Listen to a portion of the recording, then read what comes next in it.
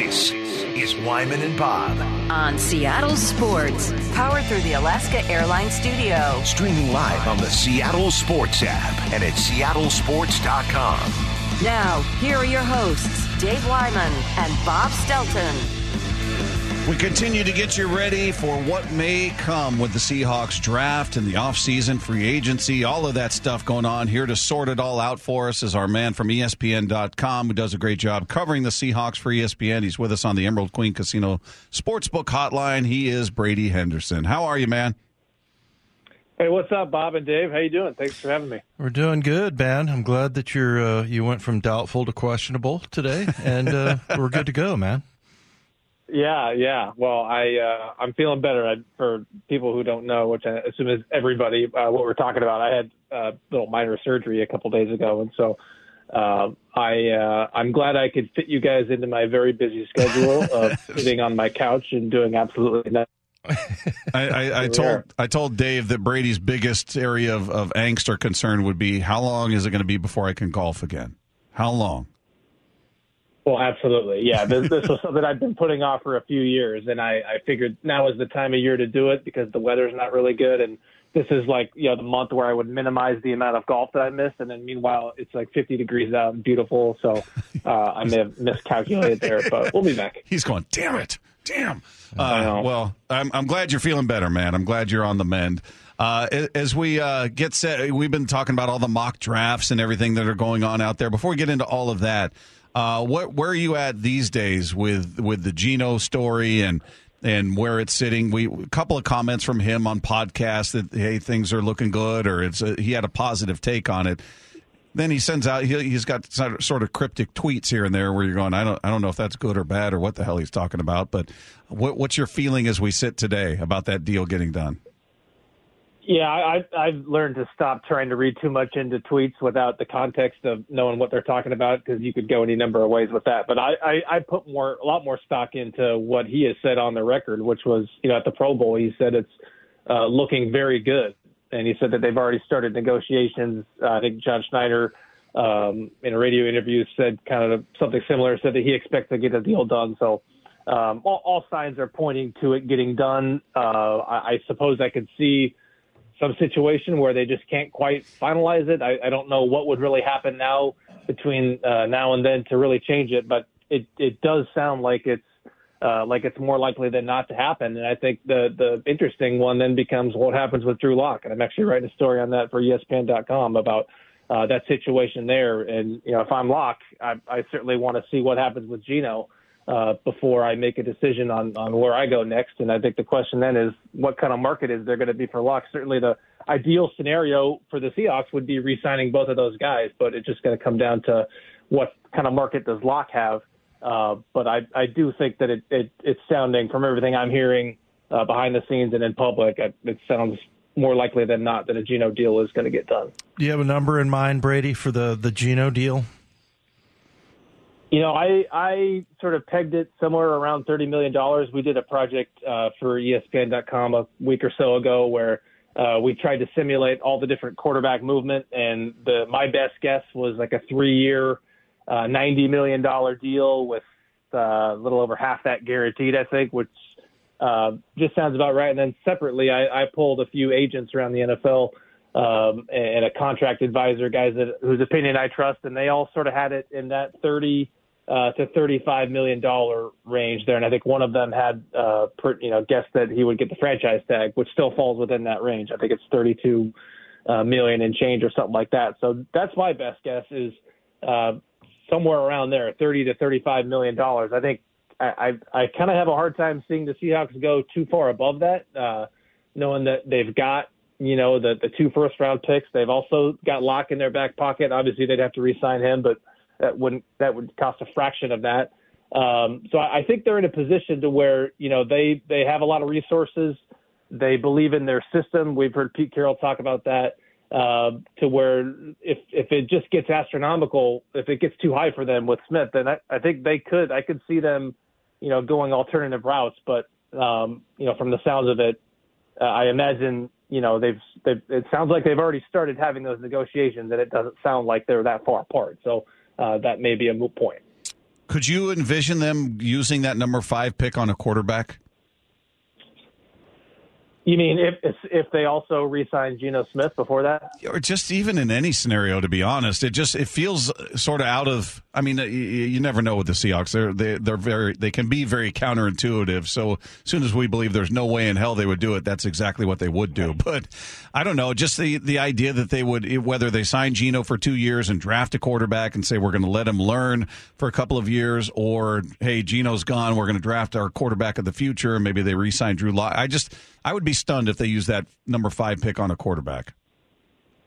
I wouldn't be stunned just because we've seen enough things happen in the NFL, including a lot of moves by them that they go against expectations. And so, and look, I mean, it would take them falling in love with a guy, and we've seen that happen before. Now, we haven't always seen them draft that guy, but you remember the conversation, 5 years ago, where Josh Allen was coming out of Wyoming, and there was all sorts of questions about the flaws and his accuracy. And, they liked him despite all that enough to where, from what I understand, they wanted to, I think it's been reported a number of times that they called Cleveland about trading for the number 1 overall pick. My understanding is that they did that because they wanted to draft Josh Allen, number 1 overall.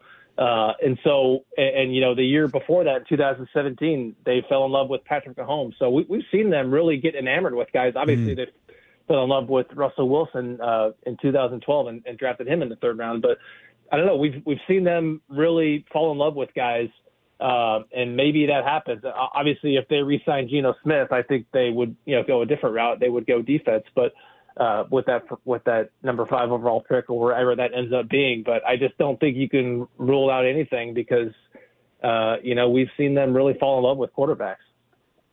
So I don't know if you have like a mock list or anything, Brady, but we were just talking to a guy named Ryan Wilson from CBS, and he has Jalen Carter at that number 5 pick. I kind of like this Miles Murphy kid.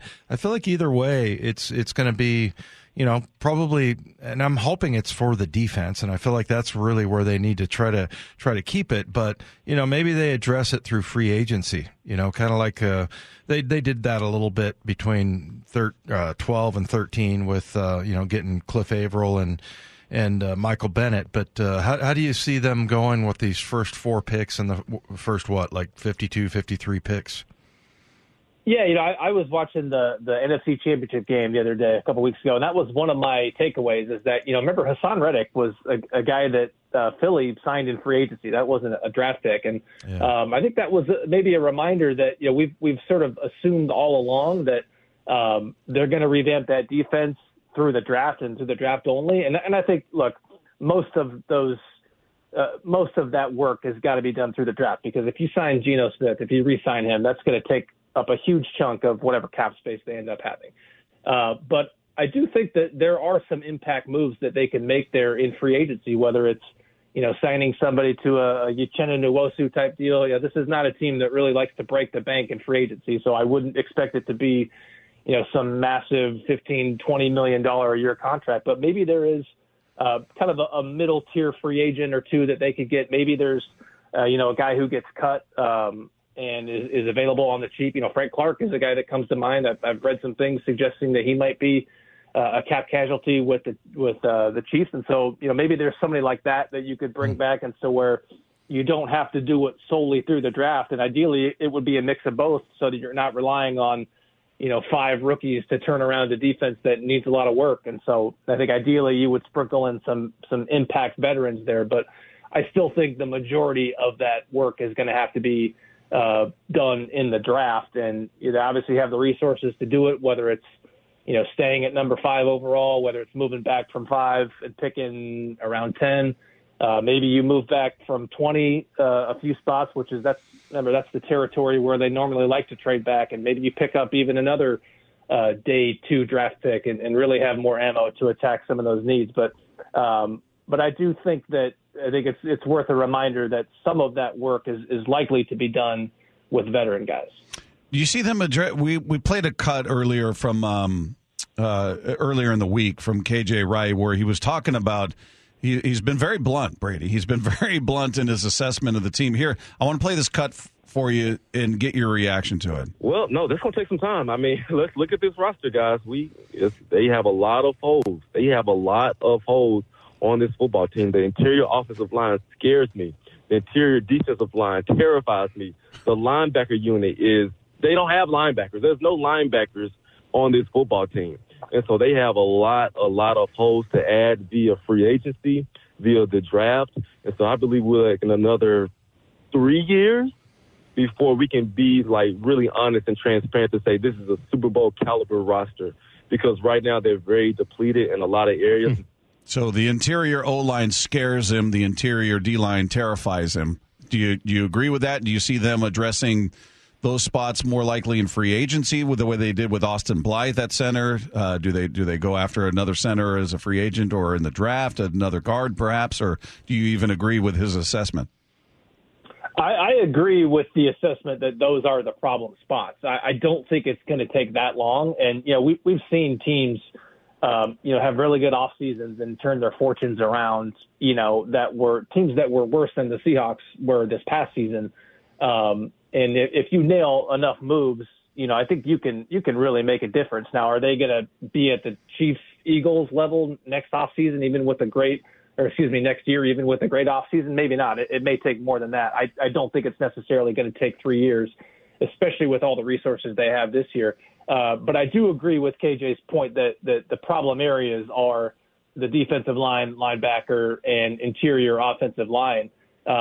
I do think that they need to get better at center and at right guard. And I think that the right guard situation, some of that is, Phil Haynes is a free agent, and I think Gabe Jackson is, I think he's a potential, if not likely, cap casualty guy, just because he stands to make $6.5 million, and he was a part-time player for them this past year because of, partly because of the bulky knees that he has. So I think they've got to make two moves there.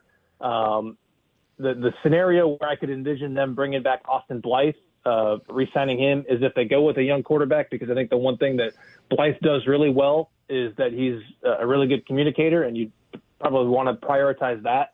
That may carry more weight if you're starting a young quarterback. But I do think those are the two spots on the line where they can stand to get better. And, at linebacker, look, the fact is Cody Barton's a free agent, and Jordan Brooks is, coming off a torn ACL, and he may not be ready by Halloween because that happened so late in the year. And so I actually think that the Brooks injury, to me, it makes it more likely, I think, that Cody Barton could come back, whereas maybe that would be a spot where they might look to upgrade there. I think you can make an argument that bringing him back now makes more sense, because that would ease the transition of, instead of having to replace two guys there, which that was already an issue learning that whole defense last year, and the continuity was a problematic there between, the defensive line and the linebackers and everybody learning a new system. I think it would make sense to bring back Cody Barton, knowing that you probably won't have Brooks for at least the first month of the season. And so, the needs up front and the defensive end and defensive tackle, I mean, those are pretty straightforward. They just need more impact players there, especially if Poona Ford leaves in free agency. But even then, you've got Al Woods who's going to be 36 next year, and Brian Monet is coming off a pretty serious knee injury, and you just need another really good edge presence, every down guy to play opposite Uchenna Nwosu. So I agree. There's a ton of needs up there. I think that they can get to a point where they're really competitors before 3 seasons. Well, Brady, we didn't get to talk to you at the end of the year. We were kind of peeved that Tariq Woolen got snubbed for Defensive Rookie of the Year, and then Ken Walker, who got more first-place votes than the kid in New York, the receiver. So what did you think about some of the awards and that part of it, with Geno being the comeback player of the year? Were you disappointed, or do you think that was a pretty good showing? I thought that Ken Walker deserved the Offensive Rookie of the Year award over Garrett Wilson. And, look, Tariq Woolen losing that to Sauce Gardner, I think that was that made a little bit more sense, because Sauce Gardner was really good. And if you've got to look past the interception totals, and I know interceptions are very important. That's a big part of playing cornerback, but Sauce Gardner was really good. I just don't know how Ken Walker lost the award to Garrett Wilson when he had more total yards from scrimmage and I think 5 more touchdowns. It was like 9-4, so it wasn't even close. And then, he wasn't even a full-time starter until the second month of the season, I believe. And so that was the one that I thought was questionable. And, a lot of people are complaining about East Coast bias. I would say that that's a pretty valid complaint when you consider it was a guy from New York winning it over a guy from Seattle. Yeah, I couldn't agree with you more on Ken Walker, and I've made the point over and over and over, as you just did. He had 23 combined carries in the first 4 games of the season, Brady. So he really had 11 full-time games because he got hurt, missed some time, and he ran for over 1,000 in 11 games with 9 touchdowns. It just, I don't know. He was really impressive. I would have given the Defensive Rookie of the Year to Aiden Hutchinson. He was ridiculous. I mean, 9.5 sacks. He had more picks than Sauce Gardner. He had 3. So he was a wrecking machine out there, and he to me had more of a complaint. I love Tariq. Tariq had a brilliant season, deserved to be in the final 3. But I would have, if I had a vote, I would have given it to Hutchinson. Well, and the other thing Ken Walker did is he had hernia surgery in mid-August, and he came back from that 4 weeks later, and that happens to be the same surgery that I had. And the thought of playing a football game in 4 weeks from now or doing anything remotely athletic is frightening to me. And so that just adds some more context to how impressive the season was to me. So he should have won it. Brady, you're kind of an old man now, so that's the difference, man. You got to embrace that part of it, man. He's still just a young, growing boy. Oh, he is. Hey, speaking of running back, though, Brady, what do you think they do with Rashad Penny? I don't imagine he's going to command a bunch of money because, unfortunately for him, his season ends with another injury, and that's been his story. So I don't know. I don't know what the market will be like for him. What do you think happens with him? Yeah, I mean, so he came back last year on a 1-year, I think it was $5.75 million deal with most of that guaranteed. He's certainly looking at a 1-year deal wherever he signs and for however much money that's going to be. He's looking at a 1-year deal. I think if the Seahawks could get him on something cheaper than what they signed him to last year, maybe it's a 1-year, $4 million deal with maybe more of it tied to him staying healthy, then I think that's absolutely a gamble that they should take. And obviously, we all know the injury history. He's coming off another significant injury, and there were several before that. And so he would not be a guy that they would be counting on to be the guy. I think it would, if you bring him back, it's with the understanding that Ken Walker III is the guy and that Penny is the number 2. And look, pretty much every team in the NFL, save for the workhorse guys, they go with at least 2 running backs. And so you need another guy.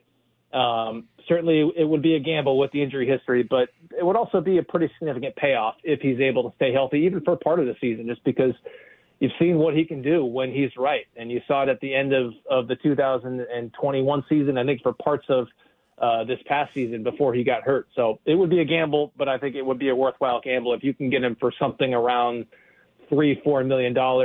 And if it's more than that, then I would say draft a guy or sign another, Carlos Hyde type veteran in free agency because it's going to take more than Ken Walker. Brady, I asked Ryan Wilson this question. I'll ask you. I think it's kind of interesting. What is more fascinating coming into the draft, the first round bust, the guy that seems to be like the sure thing, or the guy that gets glossed over like Brock Purdy, who's the last pick of the draft, or Doug Baldwin, free agent? As we go into this season with all of this prognostication about the first round and second round, which of those is a more interesting story to you? Meaning trying to predict which guy is going to be what do you mean exactly? The first round bust versus the guy that gets passed over. That, because to me, I mean, it's a happy ending with a guy like Doug Baldwin. Yeah, it's tragic. Nobody, drafted him in the first round or whatever, but at least it ends well. But some of the things that happen where you look at these guys for months and it's just like a sure thing that, a guy like C.J. Stroud or Tyree Wilson, that he's going to be a top 5 guy. And then we've seen these guys wash out in the first round. It happens all the time. And, just which one's more interesting to you? Yeah, well, that's a good one. I don't know which one is more interesting, but I've always been interested in the why of, why each of those things happens. And, why does a guy get overlooked and then ends up, lighting the NFL on fire? Or why does a guy go from a can't miss prospect to, somebody who flames out? And I always think that, it's a large, like a big part of it, maybe a bigger part that people realize is it's like a product of the circumstances, which is to say that, it's not like a guy is destined to be one thing or the other. Like, a lot of it depends on, what kind of team he goes to, what kind of environment he's in, what kind of coaching he gets. Obviously staying healthy is random to that. I think that's I think a context to the conversation about, this player didn't work out and the team made a horrible decision. Well, maybe they made a well-reasoned decision and it just didn't work out because of factors that were sort of beyond their control. But I guess it's the teams that are the best at drafting sort of minimize those mistakes somehow. So it's not completely random, but I just think that there's more to it than a guy is, going to be whatever he's going to be. Yeah, I think you're right. I'm sorry, real quick, about the coaching part. That was sort of brought into the forefront this year, I thought, in a lot of different situations. One of them being Pete Carroll, able to coach Geno into, playing really well. How come nobody else could do that? So I think the right coaching is also part of it. I'm glad you brought that up. And Tariq Woolen too. I think you could throw him into that. He was a guy who was not nearly this type of player in college, and it was a pretty raw prospect. Yep. Only played, I think, 2 seasons at cornerback, and now he's a Pro Bowler in his first season. Coaching had a lot to do with that. Yep. Brady, we appreciate you, man. Hang in there, recover. Don't rush the golf game; it'll be there for you. You're a year-round kind of guy, so you still have plenty of time to get the sticks out there and do your damage. Well, I appreciate that. That's a good reminder. I'm going to take it easy, and thank you guys for having me. I always like talking to you guys. Talk to you soon, buddy. Thanks, Brady. All right, see you. There you go, Brady Henderson from the couch, from the recovery room in his home. Talking to us. I talked to him for a long time about this whole thing, and I thought we wanted to keep this under wraps, and I come in here, and it's out on the internet. Well, yeah, he put it on his Instagram or Twitter or something. I don't think anything like one event happened. Yeah, this sounds like it's been there for a couple years. So it didn't. Yeah, like he didn't go out in the backyard and pick up a big brick or something like you did at the age of 4. Like I did at age 4. Is that not the most perfect scenario there, Lefko? 4-year-old Dave Wyman sees a heavy chunk of concrete and says, I can pick that up. And a lifetime began of inanimate objects hurting having their way with you. Yeah, that's very, very good point. And I said it in a voice just like this. I bet you I can pick that thing up. How much you want to bet? That thing's no challenge for me. I'm 4. All right. If you missed any of our conversation with Brady Henderson or any part of the show, just head to the podcast page, seattlesports.com, click the podcast tab, and click on our picture after the show. It's always there waiting for you, or you just click subscribe, and it'll be there waiting for you, and you won't have to do anything. It's perfect. All right. Coming up, one former Seahawk made headlines recently, but it was for an unfortunate end to his career. We'll get into that next with Wyman and Bob. This is Seattle Sports Station on 710. Wyman and Bob. Powered through the Alaska Airlines Studio. On Seattle Sports and the Seattle Sports app. I'm telling you, Dave, 5-10 years from now, people are going to be looking at some of the fashion going, what was I thinking? How come nobody told me? With these huge glasses that everybody's wearing now that, as you point out, look like old George Burns glasses from back in the old Hollywood, old men walking around. It looks like they're like goggles. They're like, they're huge. Enormous. We're looking at Jalen Rose. Jalen Rose. Yeah, he's got these massive glasses on. I ran into that guy in Denver. Did he play for the Nuggets? Yeah, he played for the Nuggets, the Pacers, the Bulls, the Raptors. This was back when, like at the end of my time in Denver, and ran into a super nice guy. Oh, he's a great guy. But I mean, you see all these fashion choices that are being made, like the mullet and the mustache, like the porn stash is back. Yeah. Look at the cover of Ambrosia. Overalls. Remember Ambrosia, the album? Yeah.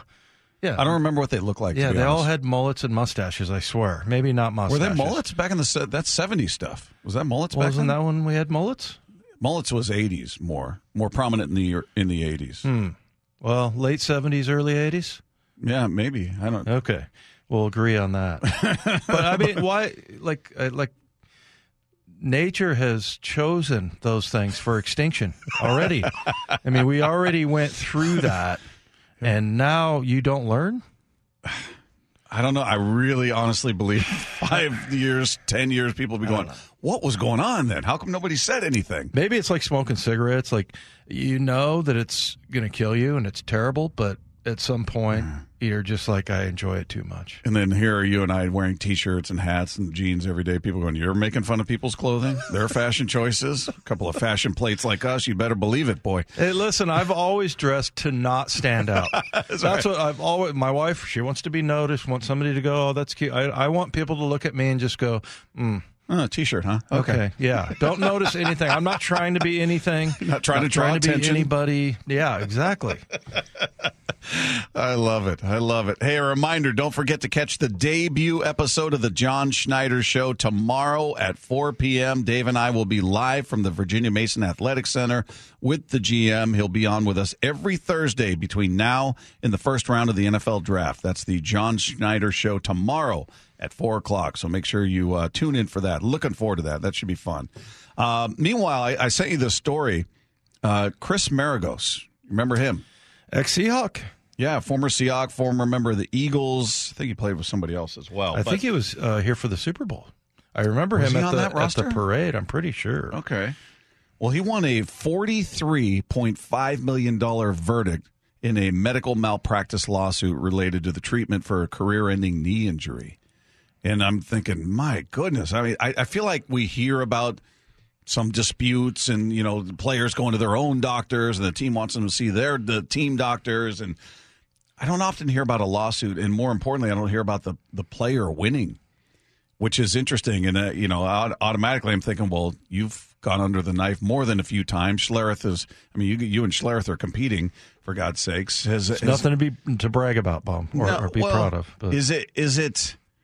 Is it common to where you would get advice? And maybe I was thinking it was maybe more common back when you were playing just because of the advancements in medicine now. But were there moments you're like, this guy doesn't know what he's talking about, or I don't trust this guy, or I'm gonna go get a second or a third opinion? How common do you think that is?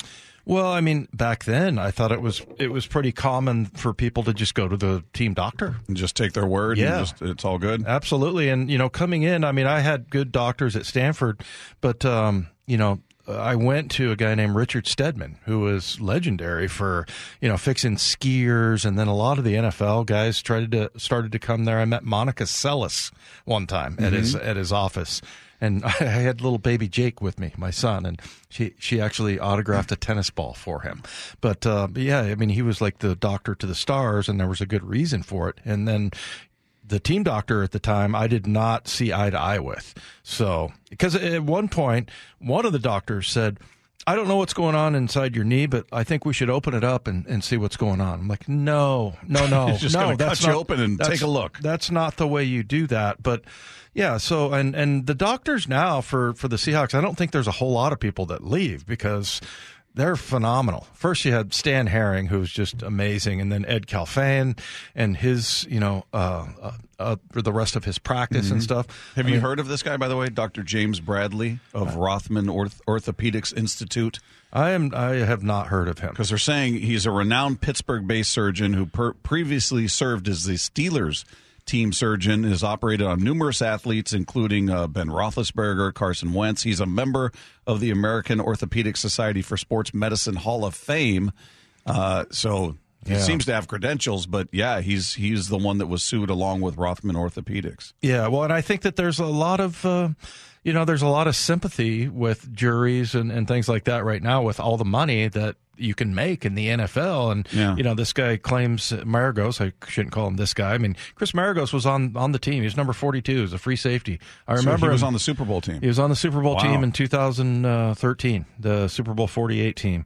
And I think he left after that to go to Philly.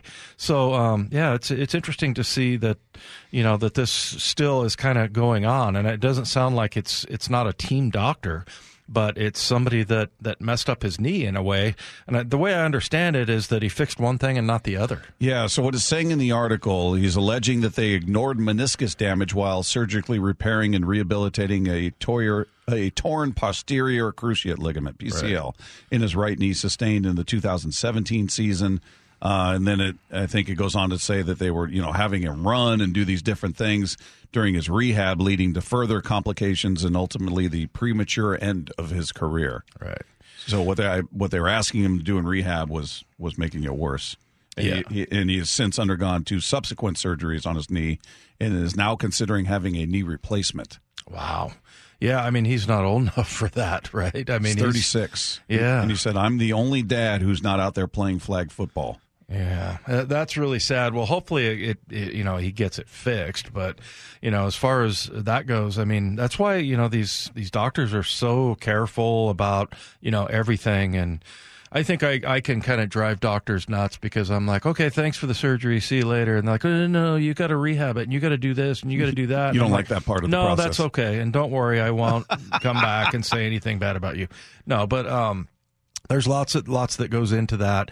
And it sounds like, I mean, I'm not sure how you miss that, especially if you're a doctor who's been, with athletes and you understand, like, this isn't a housewife or a guy working, a 9-to-5 job. There's millions of dollars at stake. So, interesting. It's kind of sad for him, though. Yeah, it's a bummer to hear that it's to that. I mean, good for him that he got a settlement. Sad that his career ended prematurely and that, if he's you take him at his word, he can't even go out there and play flag football with his kids or whatever it is he's doing there, and may have knee replacement. So, yeah, it's just I saw that story. I'm like, wow, how often does that happen that you see? We've heard of disputes and players not taking the team doctor's advice, or a team getting mad at a player because they went outside of their group of physicians and sought advice or what have you. But to hear about a player winning a settlement that big, $43+ million, seems to be a rarity. Yeah, I don't think that the doctors, I mean, gosh, the atmosphere for them, especially when you have, millions of dollars, these careers on the line, that they're not mad anymore about you going somewhere else. They're like, they're more like, hey, this is what we think, but go get a second opinion, go get a third opinion. The ones that you should stay away from, the doctors that are possessive and are like, no, wait, why are you going somewhere else? You want to, because ego. Because if you're really confident in what you do, go ahead, go see what else somebody else thinks, and if you think something different, this is what I think. So it's I feel like it's a lot better environment for the player. So it's kind of shocking to see that happen in this day and age, especially with, doctors knowing what's at stake for these guys. All right, coming up, what was it like for the Kelce brothers to play against each other in the Super Bowl? We're going to hear about that when we sweep the dial. Coming up with Wyman and Bob, this is Seattle Sports Station on 710. Scanning the airwaves for the most interesting and entertaining stories of the day. Sweeping the dial. Every afternoon at 4:45 with Wyman and Bob. Jason and Travis Kelce have been doing a podcast every week of this season, and then it just so happened to work out that they played each other in the Super Bowl, and so today their latest episode came out, and it featured a very emotional Jason Kelce, and Travis a little bit as well, but just kind of talking about what the game meant to them and to their parents. It was... All right now. Yeah. Oh, man. It was awesome for, she was on top of the world for a week. She was the heavyweight champ, man. She was on top of it, and she shined the whole time, man. That was the coolest part. Mom, you absolutely killed it. Dad, you've been killing it. Yep. It was just so cool, man, to see, her get to celebrate in that with us. Yeah, I'm with you, brother. It was an awesome moment. Just so happy for her, and so happy that, she got her moment. Dad got his. So, I was the only, ironically, you lose the Super Bowl, and you're crying after the game, and they're not tears of sadness. They're tears of joy. What a couple of babies. I'm joking. Boy, there's a lot of that's a joke. But yeah, very emotional talking about their mom. Yeah. Their mom being the heavyweight champ for the week. I know. She was really good. I liked her, man. She was just a mom, Nothing fancy, kind of what you would expect. Probably had to be really stressful for her, though. Yeah, What do you think? I mean, she was on the red carpet at the NFL Honors thing, and then and she handled it so well. She wasn't trying to be anybody. She was just her normal self. You could tell. And during the game, what do you think she was going through? Man, well, can you imagine? I mean, knowing how much her sons love to win, and one of them's going to be crushed at the end. Sweeping the dial. Tiger Woods is playing his first tournament in over 7 months since that pretty gruesome car accident. It's the Genesis Invitational at the Riviera Country Club just outside of L.A., and he knows the course, and Tiger says he thinks he can win it. I would not have put myself out here if I didn't think I could beat these guys and win the event. That's my mentality, and if I wasn't ready to win at this level, I am very rusty. But I've come off rusty situations before, and I've done well, and I've had to utilize a lot of those tactics in practice and build up. And plus, also, I know this golf course.